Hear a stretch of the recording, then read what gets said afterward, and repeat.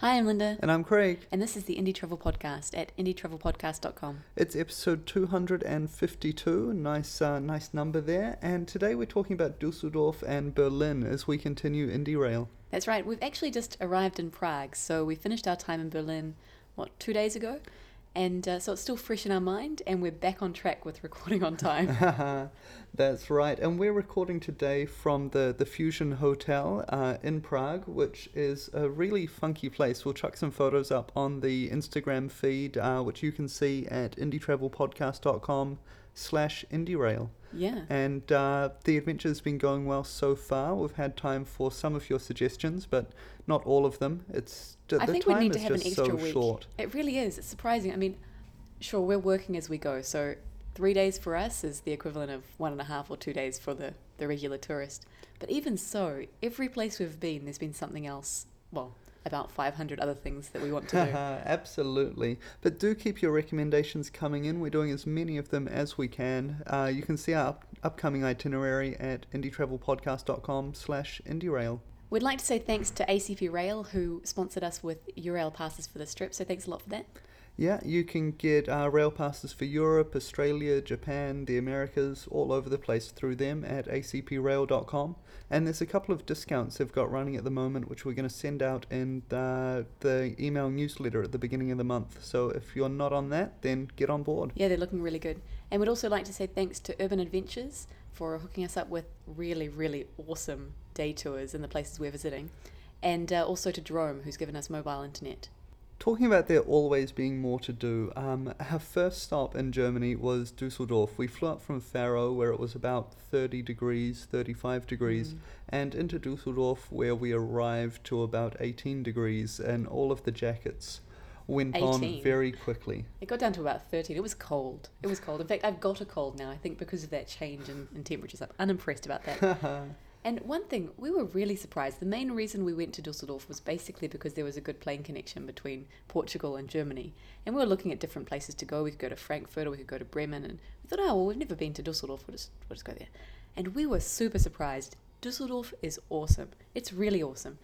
We just were overwhelmed with how much there was to do and how much we didn't get to do. It's famous for being an events and fairs destination. And of course, we didn't go to any events or fairs, trade fairs.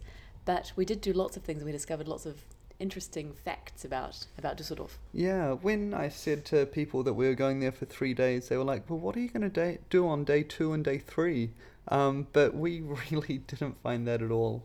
We started with some drinks with our couch surfing hosts, actually. But on the next day, we went and did a city rally, which is a brochure that's put out for free by the Dusseldorf Tourism Board. Yeah, the Dusseldorf Tourism Board were really awesome to us. We met up with a woman called Stephanie who took us out for lunch, and she gave us a couple of city passes so we could have public transport, which was really great. I think having these public transport passes really makes it easier to get around a city. It means you're not thinking about, shall I walk or shall I catch the bus? And you get to know a different side of the city. We caught buses and trams and trains and undergrounds, and it was cool. Anyway, so she gave us this brochure for the city rally, and I was just looking through all the things, and I was like, city rally, what's that? I put it to one side, and then I picked it up again, and I thought, it's so cool, it's like a treasure hunt. So you start in the Marktplatz, and you have to answer a question about a statue that's there, and then it says, okay, go down the street and turn left or whatever, and it takes you to another stop, and you have to answer a question there. And then when you're finished answering all the questions, you take the answers and arrange them in a certain way to answer a word puzzle. So it's really fun. Instead of just being a walking tour, it's a walking tour with a challenge. Yeah, and finding some of those clues was a real challenge, but it was a great way to get an overview of the city, from the River Rhine and all of the bars and cafes, the castles and the historical buildings that line that, back into the kind of civic city centre in the old town. They've got all of these brew pubs, this amazing liquor store where they've been making their own special liqueur since World War I or World War II, I think it was. World War II, but... And we got to taste mustard. There was a mustard shop yeah, with 30 or 40 different mustards to try. And they've also got the kind of shopping that Russian millionaires fly in daily to come and get on a massive shopping street with a canal that runs down the middle. Yeah. Amazing kind of Baroque era fountains and yeah, just Gucci, Louis Vuitton, like Yeah, all of that. name after name after name. And then there's lots of really nice statues and monuments and things like that you wouldn't understand if you didn't have a reason, or you wouldn't see them if you didn't have a reason to go and find them. So I think that was a really great start to the city, because we got a great overview. In fact, when we were walking down the street, the main street, with our couchsurfing hosts, they kept saying, "Oh, have you looked at this? Have you looked at that?" Or, "Oh, we've got to tell you about this mustard shop," for example. We're like, "Yeah, we know." Yeah. And we also did a walking tour and a short boat trip on the Rhine as well. It's about a 1 hour walk and 1 hour on the river. And it was great because we got to learn some of the stories behind things we had already seen. And it also took us to a lot of little places of interest that we wouldn't have otherwise found. The Dusseldorf's one of these places in Germany that's famous for their carnivals. And so there's a statue of the carnival jester and a whole lot of stories around buildings and what happens there. They say they've got 5 seasons, the normal 4 and then the crazy season. The foolish season. Everyone goes crazy. It's awesome. And the boat trip was always great because it took us down the river to where Frank Gehry's 3 buildings are located. And they're really awesome.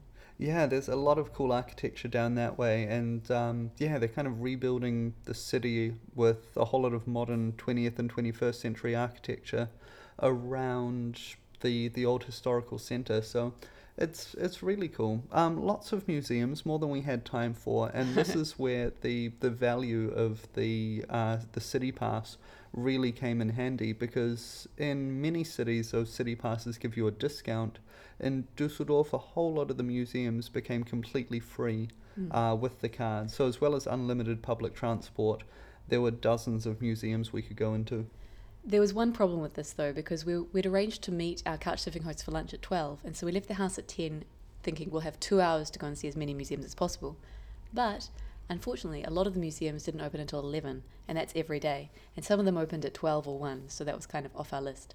This was a Saturday, and some of the museums were only open Monday to Friday, so make sure to arrange your stay during the week and to go to the museums during the week. Anyway, so we left the house and we were sitting on the bus and we were looking through the little brochure and we realised the only place we could go was the aquarium. We're not really big aquarium fans, or we are, but we've now been to so many aquariums that we're kind of over it. But we went out there, we had a really good connection. We got off the bus straight onto the U-Bahn and it took us straight to the aquarium, so it was a really good connection. And we had about 45 minutes there. I think we could have spent an hour and a half, but, we kind of ran through. They had a really good rainforest, kind of jungle area with caimans, and it was cool. And monkeys and things. As well as, when it was developed in the 80s, it was a cutting edge aquarium. It was still very good. And now a lot of the kind of display windows, the bits that you can see, seemed rather small. But there was so much variety and just really well put together exhibits. So I like that. Next up, we went to the Film Museum, which, as a film fan, that was important for me to get to. And that was really good. They had an exhibition running at that time on magic lanterns and shadow puppets, lithoscopes, all that kind of stuff. It was really awesome. Could have spent another couple of hours there too. Yeah, I really enjoyed that. And also something on Kurosawa and his films coming out of Japan. And yeah, I could have spent a lot more time there, but we ran off to the Ceramics Museum. Which was right next door, so that's basically why we did it. We walked past it on our way to the Film Museum, and we just spent 10 minutes or so looking through that. We could have spent another half hour, but it's ceramics. It was interesting, and we've got lots of friends who really love ceramics. Yeah, so. But I was like, yep, it's a teapot, it's a cup, it's a bowl, woohoo. But it was nice, and having the welcome card, or the city card, meant that we could just go on for 10 minutes and not worry too much about the price, which is always a good thing. And we also went out to what I refer to as the Pink Palace. Do you know what it's really called? Yeah, it's called Benrath Palace. And it's kind of a bit out of town. I think it took us about 25-30 minutes to get there by tram. And we didn't go into the museum, but with the city pass we could get a discount. We decided not to because we'd gone basically to see the gardens. And our couchsurfing hosts had the geocaching app on their phones, and so we did a really awesome geocaching experience. It was one of those ones where you have to go to about 5 or 6 different locations and find an answer, for example, on a sign, and then write down the answer and then add all that information together to get the location of another spot. And then we had to go to those 3 spots, and then at each of those 3 spots were half of the clue or a third of the clue for the final spot. And it was fun. Yeah, it was. It was like 5 clues, 3 clues, final clue. But then the final clue had been moved to somewhere else. It went really smoothly until the last one. It was a complex geocache, but it was a fun one, and we spent a few hours exploring the gardens and down to the Rhine River once again, and through all of the palaces and everything like that. Well, around them all, really. Yeah, it took us through all the main gardens, the kitchen garden and the formal gardens. So it was a really, really good cache, really fun. What else? Well, we went to see other exhibits, a photo exhibit in one of the art museums, and just lots of cool stuff. We had a very dense time in Dusseldorf. We sure did. I guess we should talk about food before we move on. One of the big influences, I think, is the Japanese element. I haven't had time to look this up, but we were told by a few people that Dusseldorf has the largest Japanese community living outside of Japan. Yeah, something like 10,000 over people. Over 10,000 people living there. So there's a huge Japanese kind of, I guess, community area around the train station, and lots of really good Japanese restaurants. Yeah, we didn't go to that area for Japanese. Instead, we went to one in kind of the main city centre, and we had sushi, and Craig had a curry, which... Yeah, it was a place called Bento Box, I think, and this was their curry mix, and it was the most German Japanese food I've ever eaten. It was definitely not Japanese. The rice and the vegetables were all so Japanese, but the curry was like the German currywurst curry with bits of turkey in it, and that was just so German. Yeah, alongside the Japanese style rice and vegetables and things. It was the perfect mix of Japanese and German. Yeah, and that just said so much about Dusseldorf to me. We also went to a really nice vegan restaurant, which, as I'm sure you're aware, is quite strange for us, but our couchsurfing hosts are vegetarians, and we had a really delicious meal there. We also had soup with our contact from the Dusseldorf Tourism Board, and we went on a pub crawl, a mini pub crawl, just a little one. Just a little one, but a very good one, because there's half a dozen pubs in Dusseldorf that top ferment their own beer. So they're microbreweries where the beer is brewed and served on site, and I like that a lot. There was a lot of variation, even though they were using the style called alt beer or old beer.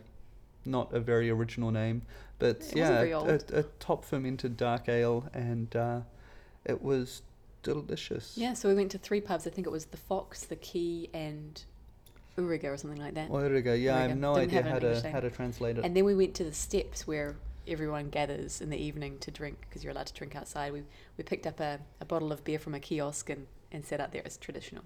So yeah, 4-stop pub crawl. It was good.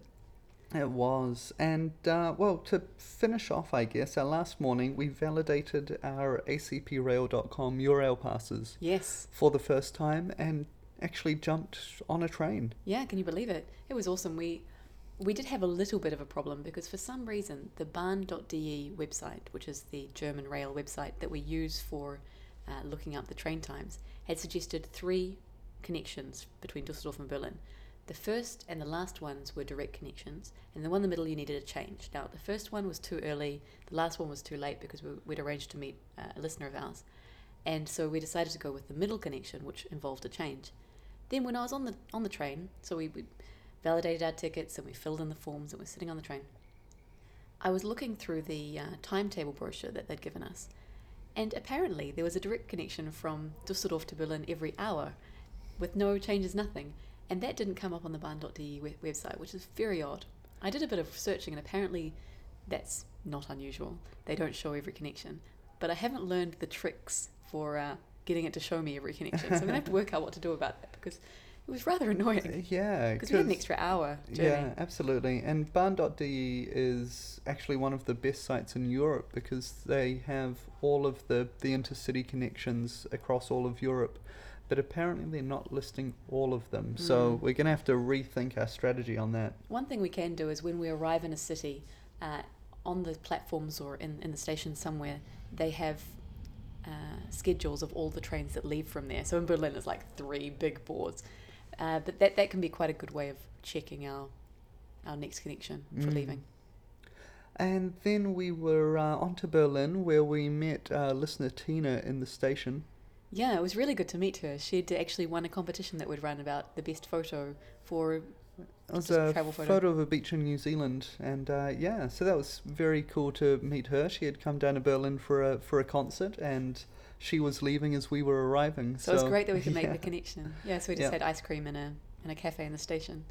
Yeah, that was neat. And then we went to stay with a friend of ours called Frankie, who we met way back. Cast your mind back to when we were in Laos about 2 years ago. Yeah, we did the Stray Adventures tour. It was a hop-on, hop-off tour that we didn't hop on. Well, we did hop on, but we didn't hop off. Yeah, and then hop on again. We had no time for that, but next time we'll definitely hop off. Yeah. But we were with Frankie for the first several days of that tour until Luang Prabang, and we really hit it off. And so she invited us to come and stay with her in Berlin, which turned out to be a really good decision. It was absolutely awesome. I mean, Frankie is a wonderful person, and she is also a wonderful cook. And for some reason, she seemed really enthusiastic about cooking for us. And understandably, we were quite enthusiastic about being cooked for.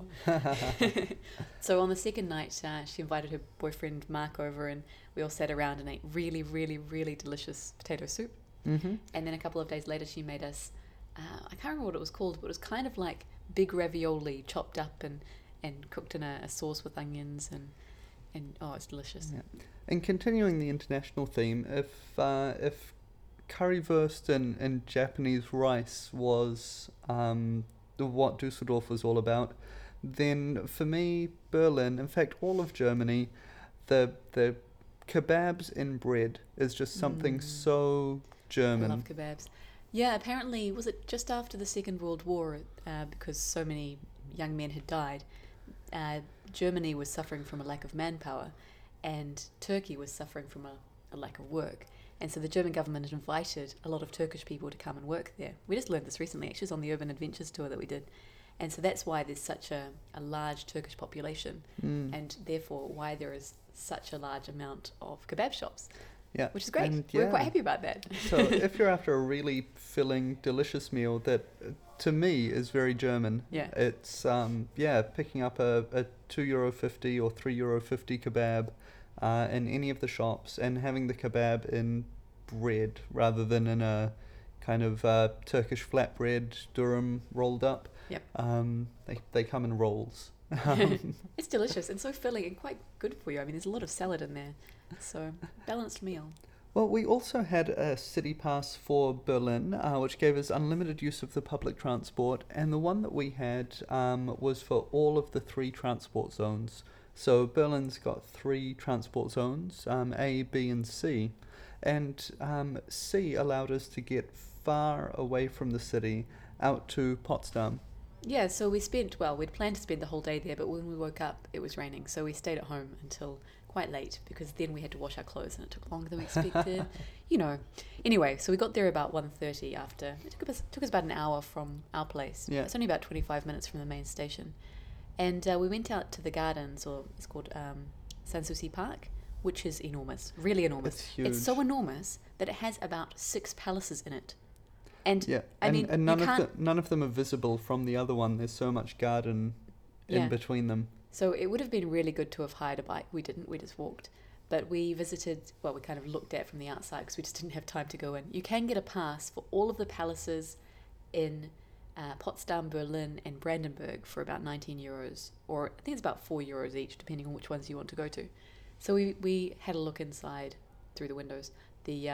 The Roman baths, and then there was Charlottenhof Palace, and then there was the New Palace, then there was the Orangerie, and then there was Sanssouci Palace itself, which is what the park is named for. And the Chinese tea gardens. Yeah, we didn't visit the Chinese tea gardens, we just kind of looked at it from afar. There was just so much going on there, and such huge distances, like a kilometre or so from palace to palace. Oh, yeah. And some of the palaces were half a kilometre long. It seemed like it, not quite that much. They were huge. The new palace was enormous. Sanssouci Palace was a lot smaller than I expected, and it was only 1 story, so it's kind of squat. Yeah.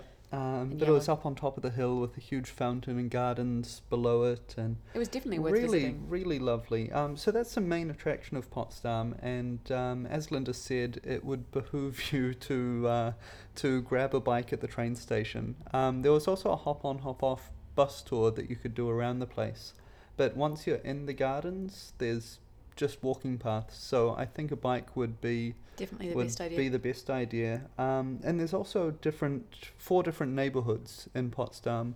Um, One of them is the gardens, and then there's the Russian Quarter and the Dutch Quarter, which are the only other ones that we explored. Yeah, the Russian Quarter is quite small, and it just has some very cute Russian style, but they kind of reminded me of Swiss chalets, with the dark wood and the sloping roofs. And, there were about 7 or 8 of those. And there's a museum there, which was inexplicably closed when we arrived, no Yeah. reason given.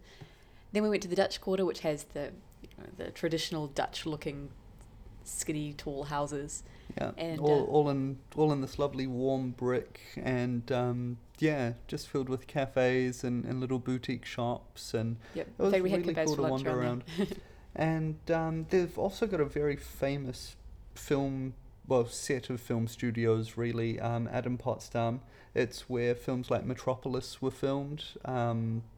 So huge, so highly important in the history of film.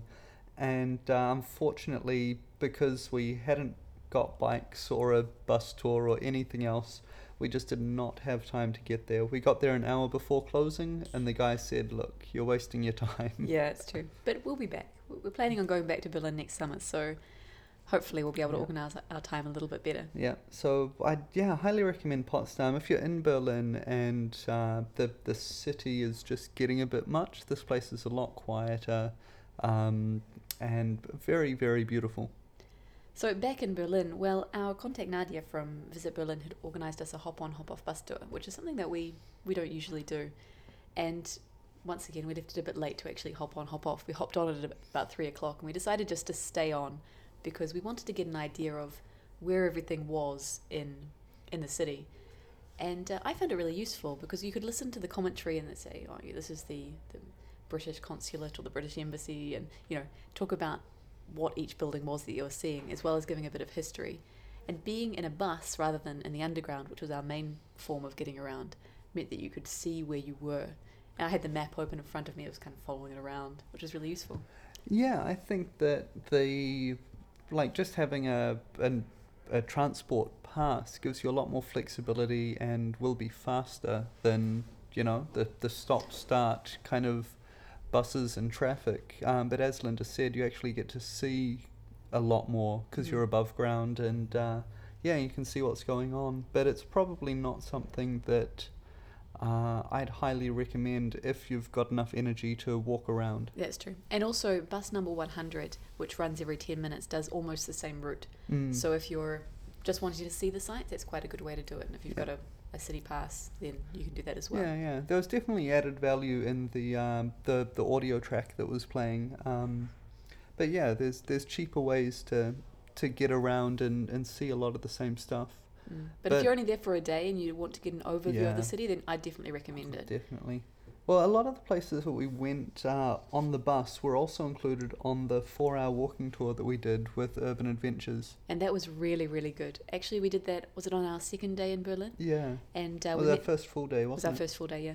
So we met our guide Greta at the Reichstag, and she gave us a bit of an overview of why the city is how it is today. And it was really useful because I think as Kiwis, we've always known about the Second World War. We've always known about that Berlin was there and Berlin Wall and stuff.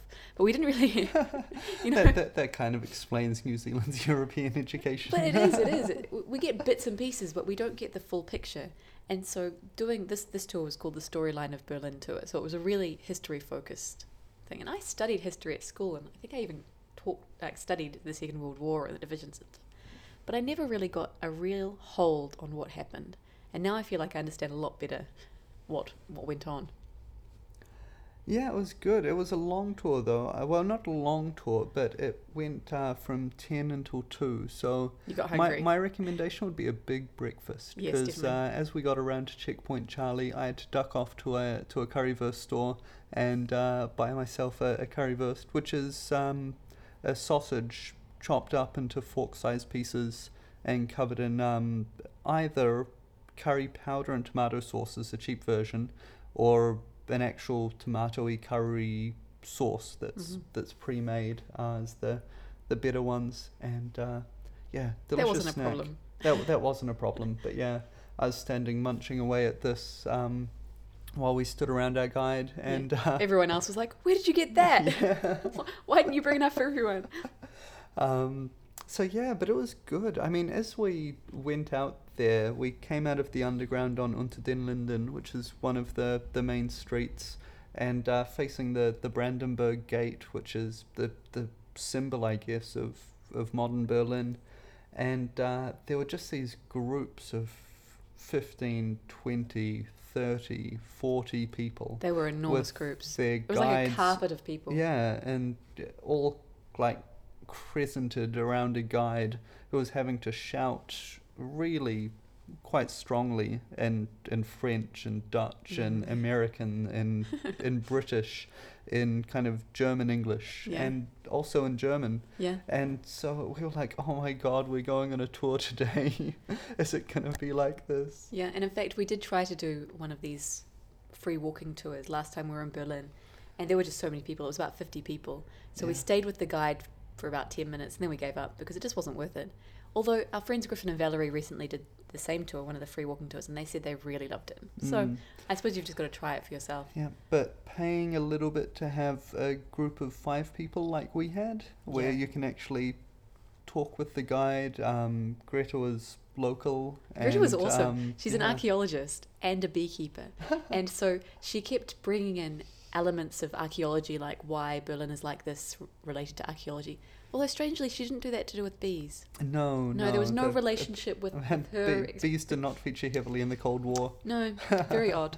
But because she was local and she grew up in Berlin, she was able to tell us about her experience of a lot of modern history, such as the fall of the wall, reunification, and how the city's changing and how that's affected her. She had a magic folder that was full of laminated pictures, and at one point she pulled out a laminate that was full of photos that her mum had taken of the Berlin Wall before it fell, which is cool. Yeah, so so good being in a small group and having a very personal view of the history. Instead of just the kind of whitewashed, correct view. Yeah. And it was interesting because when we did the hop on hop off bus tour later, we had the commentary, and sometimes the commentary disagreed with what Greta had said. So that was quite interesting. Well, I think Berlin's a city of so many conflicting historical reports. There was so much propaganda on both sides of, well, World War II was obviously a focal point, the Cold War. There was so many conflicting stories that, it's just so hard to dig out what actually happened. Yeah. Well, we did one other tour while we were there, and it was the Unterwelten tour. Frankie had suggested it to us. We'd not heard about it, and it was Berlin's underworld. They have 6 tours on offer, and we did tour number 1, which was exploring a bunker from the Second World War, and it was really good because it had really high interest. In fact, they had a maximum of 20 people on a tour, and there were 40 people there, so they had to divide us into 2 groups, and we waited for about 10 minutes for our guide to arrive, who was awesome. Frankie was like, oh man, she has a really strong accent. She's not going to speak English very well. But she did have a strong accent, a German accent. But it actually really added to the tour because it just seemed quite German. I don't know. Anyway, this guide was fantastic. She showed us around, and she also had a personal connection with what was going on because the company that runs the tours had actually found an artifact from the Second World War which proved that certain people had been working in a factory during the war. Yeah, as slave labour. As slave labour. And when they were paying reparations about 10 years ago, they managed to find 55 people who were still alive and make sure that they got paid. Yeah, this was the only documentary proof that existed to allow these people to get reparations. It was amazing. So apart from that, the tour was actually really good. We got to see, was it phosphorant paint? Yeah. And Craig had to put himself up against the wall and she shined a bright light and it made a shadow, and then it was fun. It was great. I'd highly recommend that tour as well. But there were so many things that we couldn't get to do. Doing the storyline of Berlin we really got to hit all of the main historical points in the city centre, and that really freed us up because all of the things to do were Those done. things. Yeah.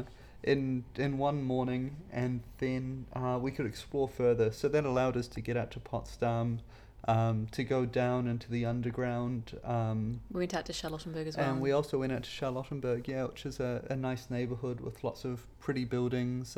There's the Charlottenburg Palace and lots of antique shops and little boutiques and things like that. But, there was another couple of months of for sure. things to do. Each neighbourhood, I think you could spend a week in. For sure, And, definitely. gosh, it's just... Berlin is a city that really fascinates me. I really connect with it, and it really intrigues me. Another highlight for me was hanging out with our friends Claudia and Holger. We met them like 6 years ago, in Scotland while we were walking the West Highland Way. And then later, Holger invited us to stay with his family in Meschede, which is in the middle of nowhere in Germany. And we had a magic experience. We haven't seen him since then. We saw Claudia 2 years ago when we were last in Berlin. And we all met up with their friend Carmen as well, went out for dinner. It was cool. It was really great to catch up. Well, our trip's definitely been helped along by everyone who's been commenting at indietravelpodcast.com/indierail. One of the recommendations that we had for Dusseldorf was to go around the harbour area, which was recommended by Francisca, by Julian, and by Griffin, so pretty much everyone. And by a lot of people in person as well. As soon as we arrived, it was like, go to the media harbour, go to the media harbour. So we did. We went on a boat trip, which Julian also recommended, and we saw it from the boat.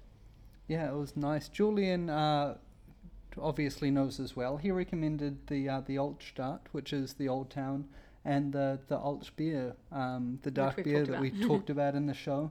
And so that was great. He also said avoid any comparisons to Kolsch beer and to Cologne. We tried not to talk about Cologne at all. There's a great rivalry there, so we tried to avoid it.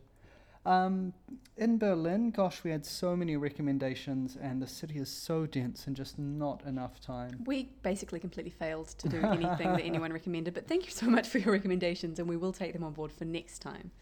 One thing that someone recommended, that Go With O recommended, was to visit the Fassbinder and Rausch chocolatiers. Now, I would have loved to have done that. Why didn't we do that? I don't know, no idea. We walked past it about 3 times. It's true. But we never actually had the time to go in, so that was crazy.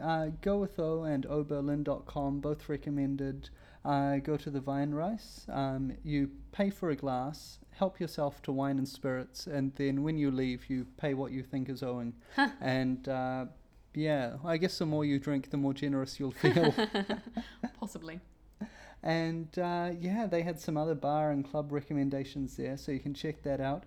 Andy Higgs left a couple of links for things not to miss in Berlin. We missed them all. We had a look at it. He had a list of 5 things that you shouldn't miss, and we missed them all. But they all looked really awesome. They were kind of off the beaten track destinations.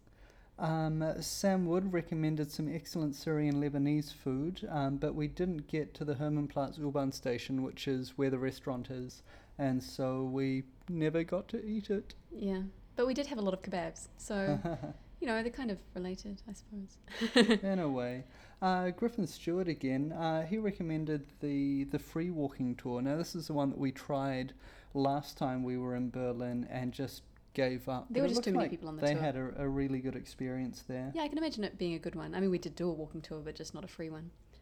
And Heels and Wheels recommended going to Tischels, which is an abandoned mall from the 50s or 60s that was taken over by artists, and they were living there and decorating everything. But unfortunately, when we looked into it, we really wanted to go because we heard about it on our last trip.